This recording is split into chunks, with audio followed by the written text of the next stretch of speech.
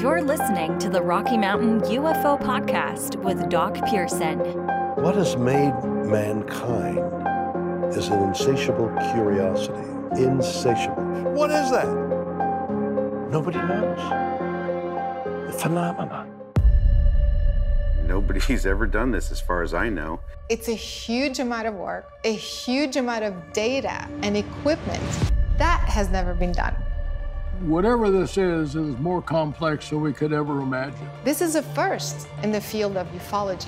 The variety of devices we're bringing as a team to study the phenomenon covered an entire spectrum of different technologies in real time.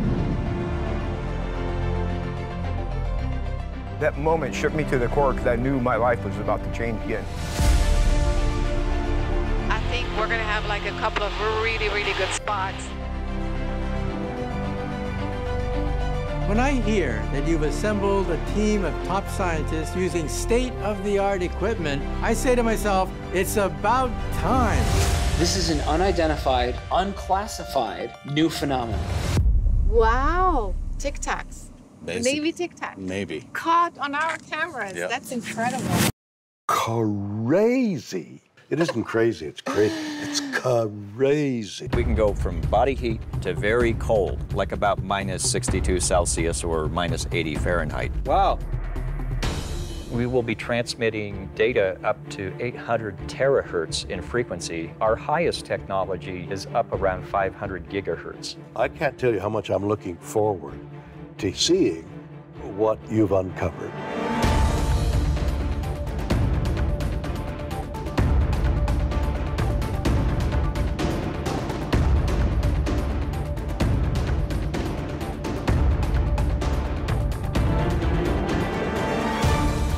We're triangulating and converging at 2 points, the same object. It's fading. It's gone. It's friggin' gone. Something over, Catalina. We need you up here. We could be heading towards the biggest see I told you so in history.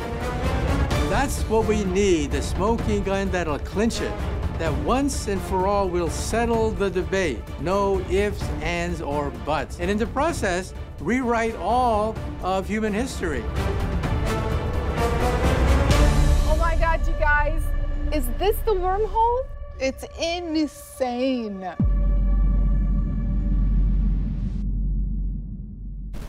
I'd like to welcome Carolyn Corey to the Rocky Mountain UFO Podcast and YouTube channel. Thanks for joining us today, Carolyn. Carolyn's an award-winning filmmaker, futurist, and visionary, author of best-selling books on consciousness and energy medicine, topping the charts of consciousness, science, and mystical literature as a child and throughout her life. Corey has had numerous ESP and precognition experiences, which led her to become deeply connected in existential topics, study of consciousness and the mechanics of the universe. After teaching energy medicine and consciousness in media platform that tackles various thought-provoking topics on the human condition and the nature of reality. In addition to writing and producing, Corey continues to lecture and coach internationally on various mind over matter subjects and appears regularly as a guest expert in supernatural phenomena and major conferences and television shows, including The Unexplained with William Shatner and History Channel's popular series Ancient Aliens. Among several recent accomplishments, Corey's latest film, Among Us, has won 9 film awards and 2 nominations at various festivals around the globe. Today we're going to be talking about Corey's latest film, which is titled A Tear in the Sky, in just a moment. But first of all, Corey, I'd like to talk to you about kind of your history, how you got involved in this phenomena, how you got involved in filmmaking. You've got a really interesting backstory. So I think it'd be fun for our listeners to hear about that. Hey, Darren, thanks for having me. Yeah, so I started out organically, really, at a very young age. When I was 5, I had this experience where I could see the subtle energy, I could see beings and things like that. But it wasn't scary. It wasn't like ghosts or anything. It was very pleasant. In fact, it was more pleasant than what I was experiencing with humans. It was like, oh, that's how it's supposed to be feeling. But anyway, that kind of got me interested in how is it possible that I could see things or, tap into things and others didn't. Of course, at the time, I thought everybody did that. All kids did that. But later on, I realized, no, not everybody's doing that. So what is it? How does it work? What does my brain have to do to see things or sense things when others didn't? And so that got me interested in the field of consciousness first. And I had many experiences with UFOs as well. And so, and contact, experiences. And so that whole world, of paranormal has been very organic for me, And so of course in school, I studied psychology to make sure there was nothing wrong with me, that I wasn't totally crazy. But of course I had more and more validation. That's what happens. You think something is going to happen and it does happen. So that gave me a lot of confidence that I wasn't crazy. I wasn't making things up. And meeting so many people from around the world, who had similar experiences. It's like, is it possible that we're all crazy? Even if millions of people were crazy, that by itself should be important enough as a phenomenon to study. You know what I mean? Right. So that's been my fascination and my, so I developed methodologies, for expanding the consciousness, energy medicine, working on the body energetically and things like that. And eventually, because of all the validations, I thought, wait, this needs to go more mainstream. I mean, the fact that mainstream science doesn't understand it all doesn't mean it's not real. It just means that they haven't gotten there. They only know a percentage of the brain. They only know 5% of the universe.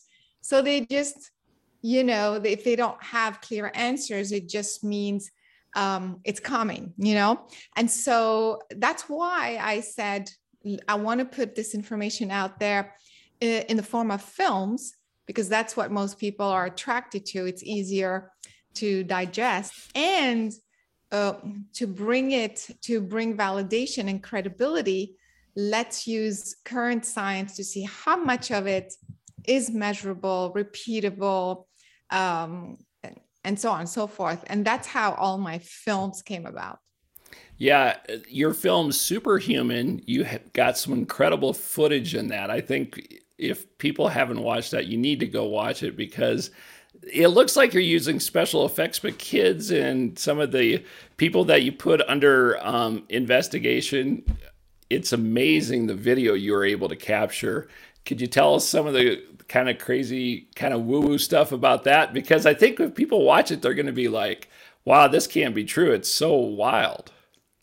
Well, that's what I thought. And people have to know that I'm not even though I've had my experiences my whole life, but I'm a skeptic in the sense that each time I want to start with a clean slate and make sure that I'm discerning correctly, that, it's not my own hopes or projections. And so when I first saw the kids in England, I thought, oh, for sure, there's something, I'm making a film that should bring credibility. So I need to go check it out myself, because there's a lot of stuff on YouTube and people think, oh, there's a trick where it looks like you can do it. The fact that you can do a trick that looks like you can do it doesn't mean that you also can't do it for real. So basically, I went to London because I was in Europe at the time also, and I saw the kids myself. I would, pick up an object or write something on a piece of paper, so they didn't know what I was holding, what I was going to bring up to them. They're completely blindfolded. And they would know exactly what it is. They could read. So the people who would say, oh, they were rehearsed, or there's a hole, come on, right. I was there. There is nothing wrong with the masks. And also they see things behind their back. So hello, so that's why more and more evidence, and it's not just reading they're playing ball, they're on bicycles and, skateboards. even if you're wearing a mask that's, and you have even if you're cheating or faking, whatever, you try to ride a bike, or play ping pong, with a mask on your eye. This is all real. And so, and when I spoke with them, it wasn't just that they were able to do this. They spoke like evolved beings. You see, like you start to see the whole package. It's not a trick. It's something that's happening in their consciousness that's making them so much more aware. They talk about past lives. They talk about, it's not, you can tell when a kid is using their imagination and faking, and you can tell when they're speaking from memory. And so it's just fascinating. And so because of that, I was like, okay, if these kids can do it, who else can do it? And so I, investigated other groups, and sure enough, there's groups all over the world who do this sort of training. And to me, that was so mind-blowing, because this tells us that if you are able to basically reprogram your brain to see without your eyes, what else could you do? And again, it's demonstrated. You're holding stuff behind their head, behind their back. How does that work? So that's why, to me, this film, Superhuman, everybody should see that film. It's crazy. Is so empowering and so mind-blowing to think that we are capable of doing something like this. Yeah, it's amazing. It's almost like the Force from the Star Wars movies coming to life, or like the X-Men movies with the kids at the academy. Remember, in a few of those X-Men movies where you had kids with special powers in these private schools, with other kids like that. So it does make you wonder how many more kids and people like that out there with those crazy abilities. You probably remember, was it Uri Geller back in the day? He did the spoon bending or fork bending and that kind of thing. Kind of reminds me of that too, where you had people like that did some wild things, and you could, people would observe them and film them, and they couldn't really explain it. So yeah. And sometimes, like, people don't realize this is very subjective. So in other words, it has a lot to do with the state of being. So some days, and that's the reason why a lot of scientists dismiss it, because they want repeatable results, like the same thing every single day from everyone. And it doesn't really work this way. In fact, the blindfold thing, all the groups that I've discovered around the world, they have different techniques. They use different methods. They don't use the same method, but yet arrive to the same conclusion, the same result, which is to be able to see with the blindfolds. And so that tells you that it's not a specific mechanical thing. I mean, it is a mechanical thing, but how you get there has to do with you. And so so you, meaning the way you meditate, the way you focus, the way you set your intent, all of that subjective stuff. And science doesn't like that. It's like, what? It's like, right. And so that's the reason why some days you're going to, do telekinesis and make the thing, revolve, kind of go crazy, even at a distance, even in a vacuum, you can do that. But the next day, you're in a different state of consciousness, and maybe you'll do a little bit, or it doesn't work, but then it works again. So that's what we're dealing with here, is like the science of consciousness and the mechanics of it is a whole different world to try to apply the Newtonian laws, for example, to explain something like this. It just doesn't work. Right. You have to really, yeah.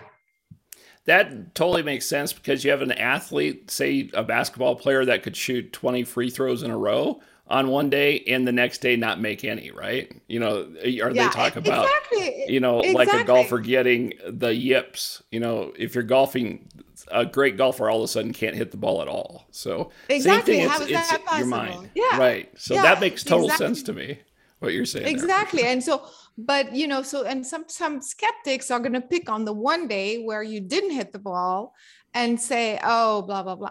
Well, no, wait a minute. If you hit the ball, not hit the ball, but if you're able to read behind the head or whatever, only once, Right. That's good enough evidence that you're breaking the laws of the universe. I mean, of physics, or, you know what I mean? Like, yeah, for you sure. shouldn't be able to do it ever. Right. In fact, to me, the fact that it changes like that is more proof, because it means it's real. It means that there is a correlation. There is an interaction between your individual consciousness and what you're doing. It's not if it's a trick, then you should always be able to do it exactly the same way.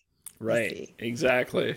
I remember back when I was in college, they used to have a hypnosis that would come and do a presentation or speak in front of a giant crowd, and he would pull somebody out of the audience and do that same thing where he would make the person standing in front of him invisible, and the person that he brought up and hypnotized on stage could see through what was on the other side. And everybody's like, how did they do that? Because they were kids we knew in college. It wasn't like somebody that was set up ahead of time. So it's the same example of what you're talking about. So it's crazy. I'm sure you're blown away when you were filming that movie. Yeah, totally. I mean, and also in that film, like, we invited people who had nothing to do with any of this. And we literally trained them to do telekinesis, for example. They've never done it before. So like, they got a crash course, or remote viewing crash course in 2 hours. Was like, okay, just do this, meditate this way, focus that way. And we were filming live. So there's no tricks, there's no cutting, there's no editing, and the person is able to, you in the movie, you go through what they're going through and how they find a way to adjust to what they're supposed to be doing, even though they've never done it before. And so, and then they managed to do it. And so that's why I really like this film, because it wasn't some study that was done years ago by somebody else and you're just commenting. You are seeing it live on camera under laboratory conditions, when we have controls and we have measurements and we have repeatable results. That's scientific, and so that's why I'm very excited about, and this is we're just scratching the surface here, but I'm very excited about Superhuman. It's like it's gone where no one's gone before. That's awesome. The movie Men Who Stare at Goats with George Clooney. That movie was based, I think, on Hal Puthoff and his remote viewing over at Xerox Spark, I think, is where they kind of did that, or they started to develop that. And then Major Ed Dames has made a pretty good career off of teaching people how to do remote viewing, and he has classes and everything like that. So there are tons, I would say millions of people that have probably had things come through that definitely verifies what you've caught on film. So it's pretty amazing. It's probably, 100 years from now, they'll probably have it figured out. But right now, it's really exciting to see more and more people get into this, right? Yeah, for sure. It's actually got a great impact, because I still get all these emails and messages from people like, oh my God, I'm so empowered and I changed my life. And people from all over, and I'm talking not people necessarily that we think, are in the new age thing. No, I get judges, mayors, lawyers, people that you would think. And in fact, they tell me I wasn't into this, but I stumbled on your film and it started to remind me that, I saw this and I did that. So it's very interesting what this film is doing. So no, it's awesome. We'll put a link to the film in our show notes so people can get to it, because it's just amazing. I just wanted to mention that during this interview because I was really impressed with that film, and you did a great job with it. You had mentioned Where No Man Has Gone Before, so that's a perfect segue into talking about William Shatner and the Unexplained, and he's also the narrator of your new film, A Tear in the Sky. He does an amazing job. How was it to work with William Shatner? He's not the narrator. He's actually a guest guest star, special guest in the film, more of the host, actually more of the narrator, not narrator, sort of leading the story. But so what happened in this new film, A Terror in the Sky, what I wanted to do is a little bit the same as what I've done with Superhuman in terms of UFOs. Okay, so, let's not rehash the whole conversation, the government this and they're lying. What is the solution? What can we do? We need to collect data. And so again, instead of analyzing other people's footage, I set out to create from scratch an expedition with a scientific team to see how would we go about it scientifically to prove that these are anomalous events, that it's not crazy, we're not crazy, that there is something going on. So we set up this expedition. We have the guys from the Navy who were on the ship in 2004. The Navy released all this footage. So we got the guys who were firsthand witnesses, from that ship. They had put together a team with scientists. So we said, let's go out and do this expedition with a crazy amount of equipment. So not just equipment, but different location to achieve correlations and triangulation. I mean, never been done before, never in this world. And so we have that, we're collecting amazing stuff. And then I was like, we didn't need, but it was like, it would have been nice to have this extra personality who kind of helps bridge the gap, between mainstream, the UFO fans and stuff. Like, who can do that? Who can make sci-fi, who can help us make sci-fi into real science, which is what we were attempting to do. And of course, the person that comes to mind is William Shatner. I had a connection there. So I asked, of course, he's huge. I mean, he's a legend, Right. And I thought if it works, great. If he's available, great. If not, it is what it is. And sure enough, he liked the project. And it was phenomenal that, so he's just commenting on the things that we've captured and giving his insight. So he adds that component of the mainstream looking into this world of space travel and UFOs and things like that. I think it worked out great. Oh, I'll bet you. I'm excited to see it. So he's a living legend. He's been in science fiction, UFO, that genre for 50 years or longer. I mean, he's a legend. So longer. That was quite a coup to get him. Can you talk about, I was looking at the cast and it's just amazing the people that you were able to put together. Can you talk a little bit about some of the other guests that people are going to get to see in the film? Yeah, so the first person that caught my attention was Kevin Day, because he was one of the direct witnesses of the 2004 Nimitz encounter. He was the radar guy who saw it on his radar first. And so I spoke with him and we had a great conversation. And he said that he had put a team together with scientists. And so he also had kind of a similar hope and dream to go out and see, can we get any sort of evidence of what we've seen, in 2004. And so he had a couple of scientists on board and he teamed up with, some of his shipmates. So when we spoke, I thought, oh, well, these guys want to do the same thing. So why don't I, kind of see if we can team up and go out and do this from scratch. So we decided it has to be scientific. It has to be kind of something that no one's ever done before.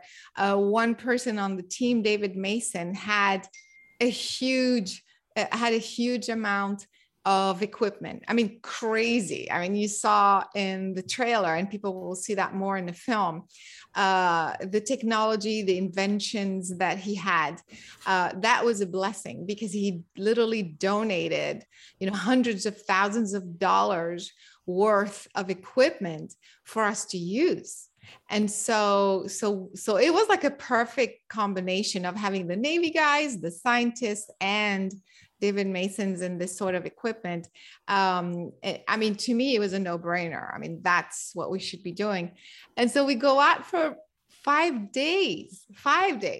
I mean, what are the odds that we're going to capture something? I was like, please, like just let us have one thing. Oh my God, Darren, we ended up capturing amazing stuff, like crazy stuff, way, way, way beyond. The stuff that you see on YouTube is nothing compared with some of the stuff that we've captured now. And then we captured throughout multiple instruments from different angles. That's crazy. That's wild. So I'm sure people are wondering, where did you get the title "A Terror in the Sky"? Because it's an awesome title. But so I know it's a teaser probably for what we're going to see. But I love the title of the film. It's so funny, but everybody asks me that question, and I had this thought like 2 years ago, because of my personal experiences, I feel that our space is not random. I feel that there's a sort of pattern, there's sort of a geometric alignment with the planet itself and within the planetary system. And I see it as a network, as a grid. And I see it as there are specific points that are hotspots or hub points that allows you to be in to kind of cross over from somewhere into our space-time and then back somewhere else. They're kind of like miniature black holes, wormholes. And so I see them everywhere. And so I've always had that, to me, that sort of, reality, the fabric of reality explains a lot. It explains how we see UFOs appear and disappear, how we see beings or how we communicate, how space travel should be, that it should be through wormholes and not, through a propulsion system, like going in a linear fashion, So I've always believed in this, and I look at them as openings in the sky. So of course, opening is not very sexy word, for a film title. And so I've always, so to me, that is what I want to discover. I want to talk about, I want to know more about. And so I made this title, and sure enough, at the end of the film, people are going to have to see that for themselves. We record some crazy anomaly that nobody can figure out. It's in the film. People will see how we went about it. That looks like something that opens and closes, and then there's physical objects there. So we're going to let people see how that unfolded. But what is that? So it ended up kind of matching the title, but that was 2 years ago. And so anyway, that's kind of a funny little story there. Well, that's wild. It reminds me a little bit of Skinwalker Ranch too. I'm sure you've heard those stories where they say it was like there was a rip in the sky or a tear or a portal. Crazy things would come in and out, and it seemed very intelligent. Also, it wasn't random. Something was controlling it. So from the other side, because they had a hard time in those Skinwalker Ranch films. There's been a few of them where people talk about they always have a hard time catching anything on video. So it's awesome that you guys were able to document it, because I know they spent an enormous amount of time at that Skinwalker Ranch, and it didn't seem like they got a lot on film unless I'm missing something. But, I've watched a lot of those videos and there's a little bit on, but I'm excited to see what you guys get. So you might have to do a part 2 at that Skinwalker Ranch. For sure. But I think the next season coming up, they have a little bit more things on camera. If I understand correctly, they're also, I think, opening in May sometime, the next season. So we'll see what that is. But they haven't been able to actually see, or sometimes it's a little thing, but then what is that? Yeah. It's on History Channel, and then it's season 3 now. That's starting in May. I heard that they got more on tape this time, so we'll see what that is. Yeah, that'll be exciting to see for sure. Yeah. But we already got it, and we already filmed it, and we already, it's pretty insane. Yeah, you guys are first, so I'm sure there'll be a lot of copycats after you do it, right? I don't know if you can mention this, but I was wondering, what is the craziest thing that happened to you personally when you were making this film or in the process of making this film? I hear a lot of crazy stories when people make films like this, that just weird things happen that are unexplained. Did you have any kind of personal experience that was like, this is pretty wild?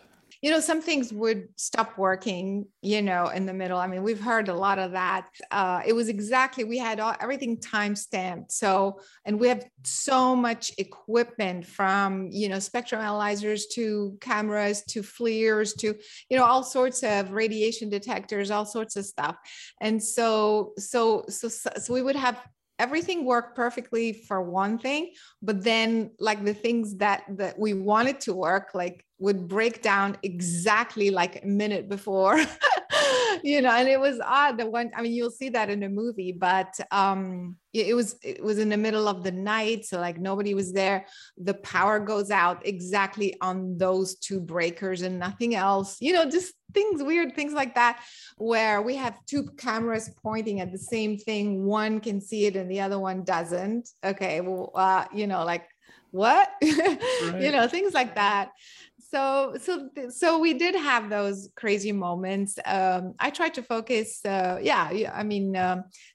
of it shows in the film, but another personal thing is like from the beginning, I was like, before filming, I was, kind of doing my thing, like, oh my God, this is like so much investment and time and effort and money. Like, what if nothing happens? And I was like, I'm not going to let that happen. So I was like, kind of doing my meditation, my this and that. And somehow I knew, like, I kept kind of seeing July 14, it starts July. So we planned the expedition around that. And sure enough, the first sighting was on July 14th. And wow. So I kept kind of. So things like that, this is more of a personal level, that things would happen. That was kind of cool. Do you think it's a combination, or do you have a certain feeling that it's, alternate reality or something like that? I don't know. I'm just curious what your thoughts are from spending so much time on this topic. Yeah, I think it's a multitude of things. It's not one thing. One thing is definitely human technology. I mean, there's no question in my mind. Some of this stuff, especially the drone type things, I think is human made. Now, who and what, that gets like all the politics and who's going to say it's black ops or black projects or whatever. But I'm very confident that that's part of it. But there are other types of phenomena that are atmospheric also, that we haven't looked into, that we don't quite understand. So there's that was an additional thing to my thinking, because originally it was more, okay, it's human and then there is alien technology. But I think some of it is somewhere in between, and it's the way the fabric of space-time, how plasma could appear as doing one thing and then it could behave a certain way, and we just don't understand that dynamic quite yet. So I feel that that is new, that I felt came out of making this film. And I'm 1,000% sure there is some sort of extraterrestrial visitation as well, because I've had too many like direct experiences. And I know, for example, I can tell you a quick one. One time, it was right above my house, and I saw these 3 balls of light that were kind of like bouncing off of each other like that. So I was like, at the first thing, I was like, is that what it is? Am I making this up? Well, maybe these are searchlights, because it was Labor Day. And I was like, no, that can't be, because searchlights they would be like doing this, And so I was like, okay, because I didn't want to like just right away, And so then I like started to kind of communicate. I said, if there is intelligence behind this, then, and they're communicating, obviously not through radio and things like that, Well, let's see what happens. So I started to project my consciousness to what I was looking at, and I said, well, if you are an intelligence, then like do something to show me. And all of a sudden, the 3 balls split into 4, then split into 6, then split into 8. I was like, okay, that's cool. And now let's see what else. Can you follow me? So I started walking like in one direction, like literally like half a mile. And this thing was like hovering like right above me. It was so funny. And then I changed direction. I go in like north and I start walking this way, like a good half a mile at least. And the thing was like, you know, so how does that work? You see, so whether it's a human technology, but with X-ray, with something, you know, beyond science that allows this sort of communication, I don't know. I have a feeling it felt like a kind of like a craft of some sort that's intelligently, obviously maneuvered, that felt from another planet or another kind of, from somewhere else that was in our space-time, in our space. So the idea, if this is an atmospheric thing, then it wouldn't be intelligently, you know, navigated. You know what I mean? It wouldn't be operated by an intelligence. You know what I mean? It would just be some sort of cloud, I don't know, whatever, plasma thing, something doing crazy stuff. And so that's where you're like, okay. And if these are humans, you know, and that have that sort of technology, well, the technology is definitely not of this earth, because obviously look at our science. I mean, it's very primitive compared with what we're talking about. Right. Especially if you're interactive with thought, right? You know, exactly. That doesn't make sense that it would be just a meteor or whatever. The other thing I wanted to ask you, why do you think that Catalina Island area is so active with these sightings? Because I've read tons of different, you know, UFO, UAP type encounters off of that Catalina Island area. Why do you think that's a hot spot? Yeah, like I was saying earlier, I believe there are those nodes, you know, within our space-time fabric, that where the magnetic field is like so concentrated. It's like this magnet type energy. And what happens is if a craft would use that magnetism to kind of navigate, you know, so if they have an anti-gravity type propulsion system, when you are in these nodes, of course, that's my theory, you know, it's like, you know, when you are in these nodes, then you can propel, like you can be in other places instantaneously, and also kind of wrap that field around you so that light is bending. My friend explained it to me the other day, but that's kind of what I was thinking, that it would bend it so suddenly it would appear and then it would disappear.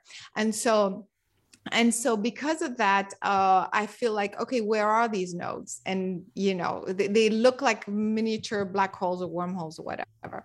And so one of them, I believe, is over the Catalina Channel. And if you go back in history, I mean, since the 1960s, it's been recorded. There's so much that has been observed there, underwater, above water. And also, as you know, the Navy, the 2004 Nimitz encounter in that area, and then subsequently the USS Omaha, the USS Kidd, all in the same area.